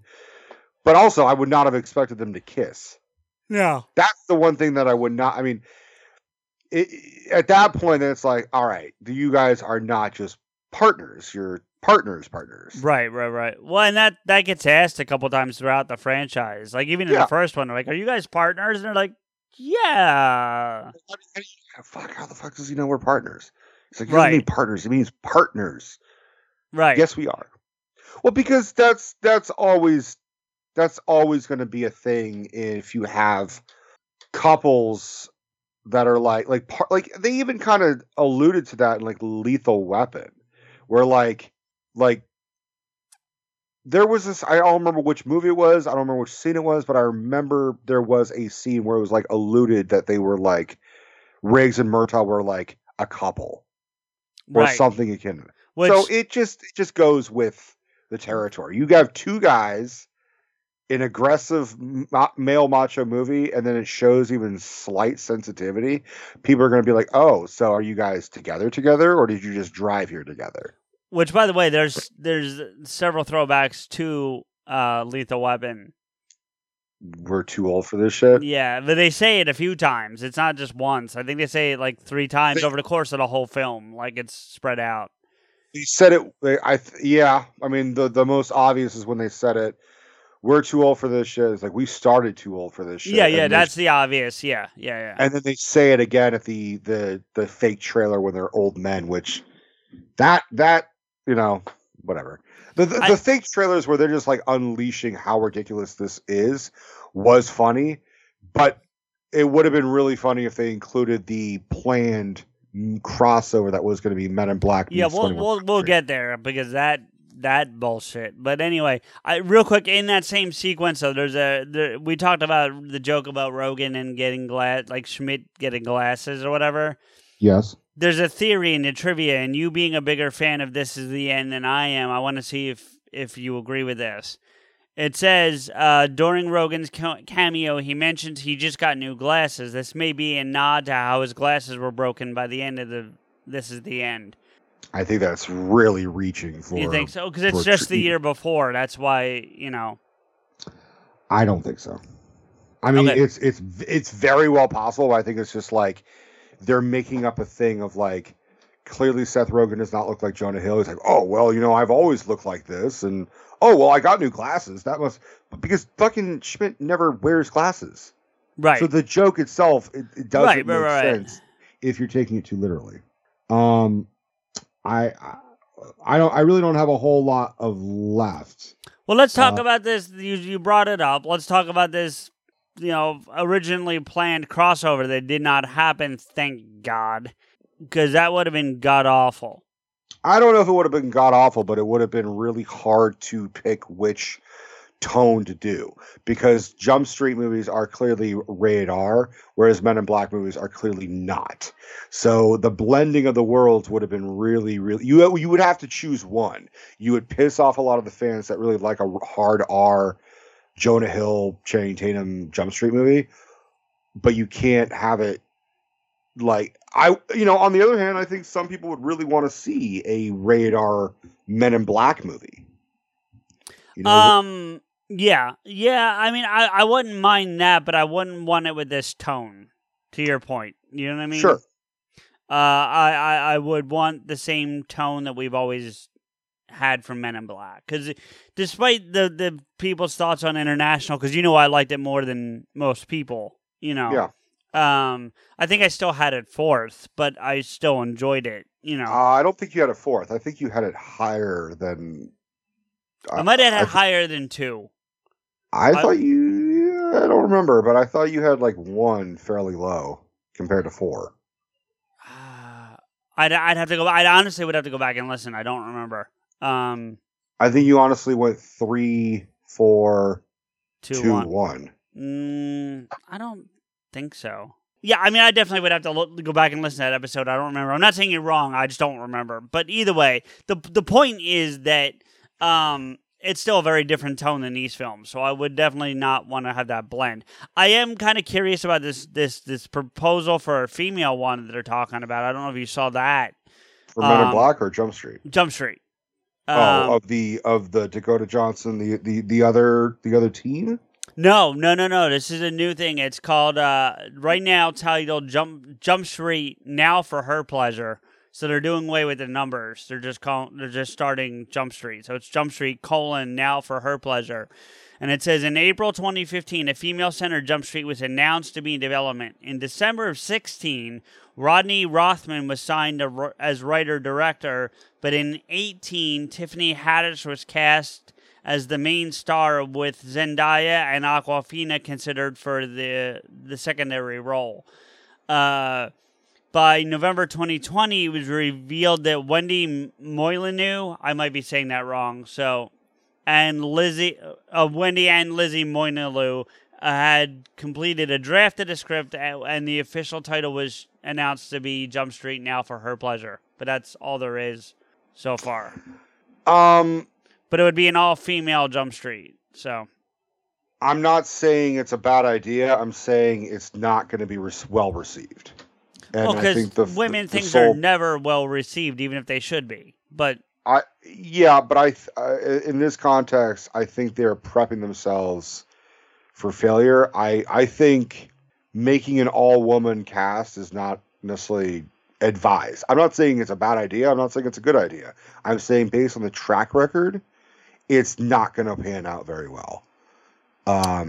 If you need more proof, I would recommend Ghostbusters or any other thing where they do virtually the same plot, but for the sole reason of doing a different ethnicity or a different gender.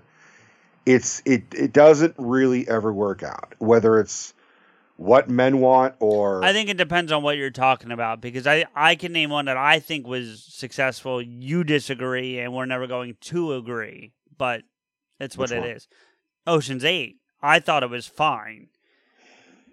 I think it was successful, but it was not critically acclaimed, and most people have the same opinion. I think a lot of people are going to do the same thing. Sure. If you had the stars be women and you have Jonah Hill and Channing Tatum as their backup, like they're the new Hanson and fucking Peter DeLuise, like they're the mentors to these new heroes, then yeah, if you treat it with some, if you just don't have it be like, well, they're girls, we need to have girls in this movie for the sake of having girls in the movie, then I think it would pan out better. And you guys know me well enough to know that I'm not saying I don't want women in movies. I want more women in movies, but most of the time it's just a gimmick, and unfortunately it backfires. Yeah. There's one other thing I want to mention during the credits in the first one, and then I do want to play the just because they reference it in the movie, I want to play the box office game. But before we get to that, what? I think we should call that segment "What's in the Box Office." There you go. I'm fine with that. What's in the box office? So the original show was created and produced by a guy named Stephen J. Cannell. Okay. Now that probably doesn't mean a whole lot, except that he did a bunch of shows from the mid to late 80s and maybe even into the mid 90s. He did a bunch of shows, and his logo, I guess, for lack of a better phrase, because I don't know if you remember, but a lot of those shows, like when they would say the producer, they would be like a thing like Ubu. If you remember Ubu, Good Dog, Ubu Productions. All right, well, that's a different thing. But anyway, so Stephen J. Cannell, it would start with a shot behind a guy typing on an old school typewriter, and then he would pull the paper out, like you finished the page, you would pull it out and throw it in the air, and then animated, it would fall into another stack of paper, like it would go from paper to like just animated paper, and to land on a stack and blow up the stack, and the three top pages would form into a C. Okay. And then it would pause and say Stephen J. Cannell Productions and move on or whatever, right? So in the credits, when it gets to that part in the first movie in 21, they redo that and actually have a guy to taper it and throw it out, and it does form that. So it's very brief. Like you have to, if you don't know it, you don't know that it's a thing. But I was like, holy shit, look at that. And so I thought that was pretty... I give them credit for that. Again, going back to the fact that they show reverence to where it's coming from and the people involved. You know what I mean? I give them that, so. And the fact that they got Mark Mothersbaugh to do the music, from the guy from Devo, that says something too, Yeah. Like I said, I think these are clearly fans of this franchise. Yeah, I would agree with that. So, all right, give me a budget on the first one. No, I'm going to tell you right now, there's a range on here, but I'm only accepting one answer. And I'll tell you why at the end of all of this. $25 million. Nope. Up. Go higher. Okay. I got to start doing this like the game on the Price is Right. Higher. Lower. Hot. Cold. Hot. No, cold. no. There was a game that they used to do. He would just give higher, lower, a clue. $75 million. No, too high. 42. Okay. The range on here is 42 to 54.7. That's the range that's listed. I'm telling you right now, I'm only accepting 42 as the answer for reasons I'll get into. Give me a box office. I think it made money. I will say yes, it made money. Both of them made money. Neither of them lost money. 200 mil. Very close, 201.6. So I'll give you that. Yeah. Okay. All right. Budget on 2. I would still say about 75 mil. Nope. Well, okay. So this goes back to what I was talking about. There's a range, and in the range, you hit it. I'm saying it's wrong for a reason. The range is 50 million to 84.5. Okay. But before we get to that, give me the box office, and then we'll. I think it made less money, in my estimation. You would be incorrect. Okay, so it made... Like, I know I went and saw 22 Jump Street, but I don't remember it being, like, mobs of people. So I'm going to say... I'm going to give it another $220 million. No, not even close. Higher. $700 million. No, not that far. Okay. 500. 331.3. Okay. Yeah. Now the reason I say the budgets are wrong, right? Because there's a scene in the second one after the car chase with the open truck where they end up getting hung by the elastic whatever. Mm-hmm.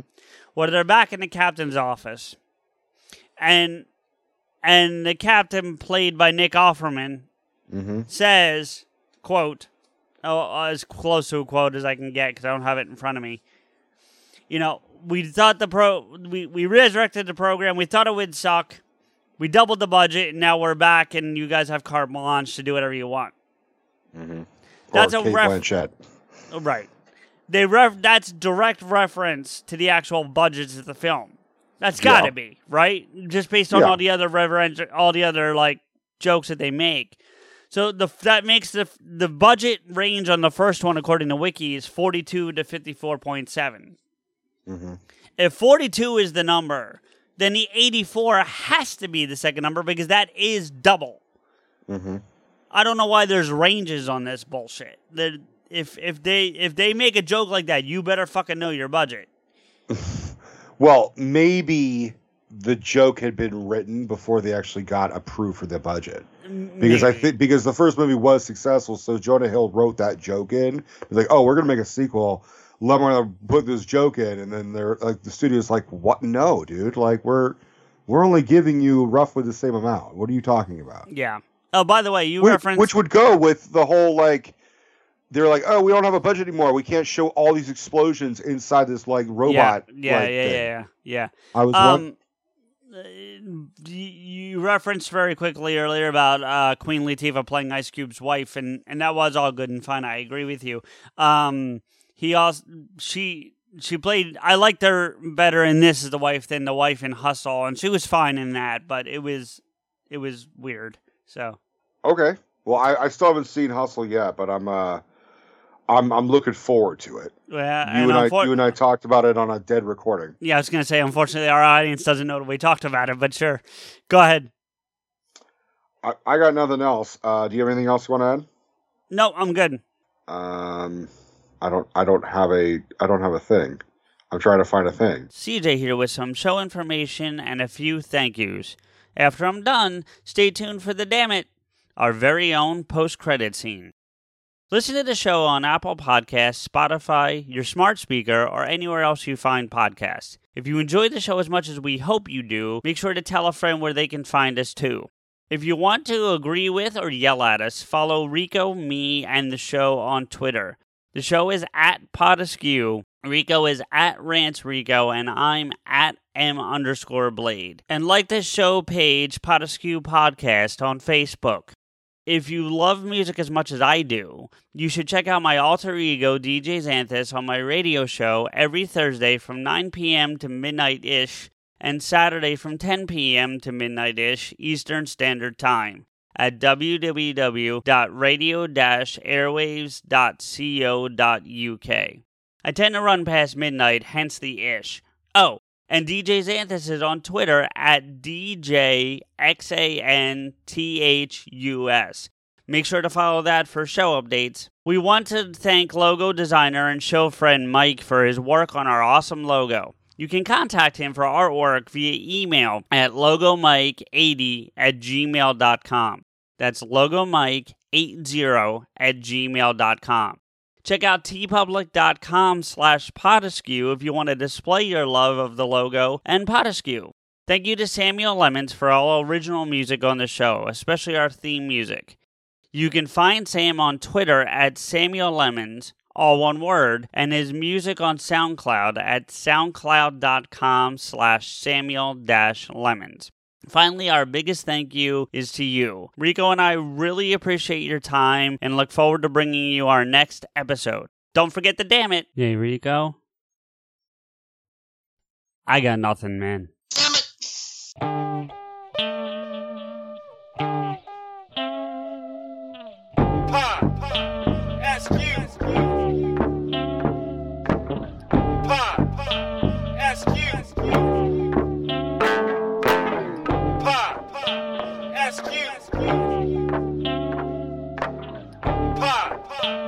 SQ.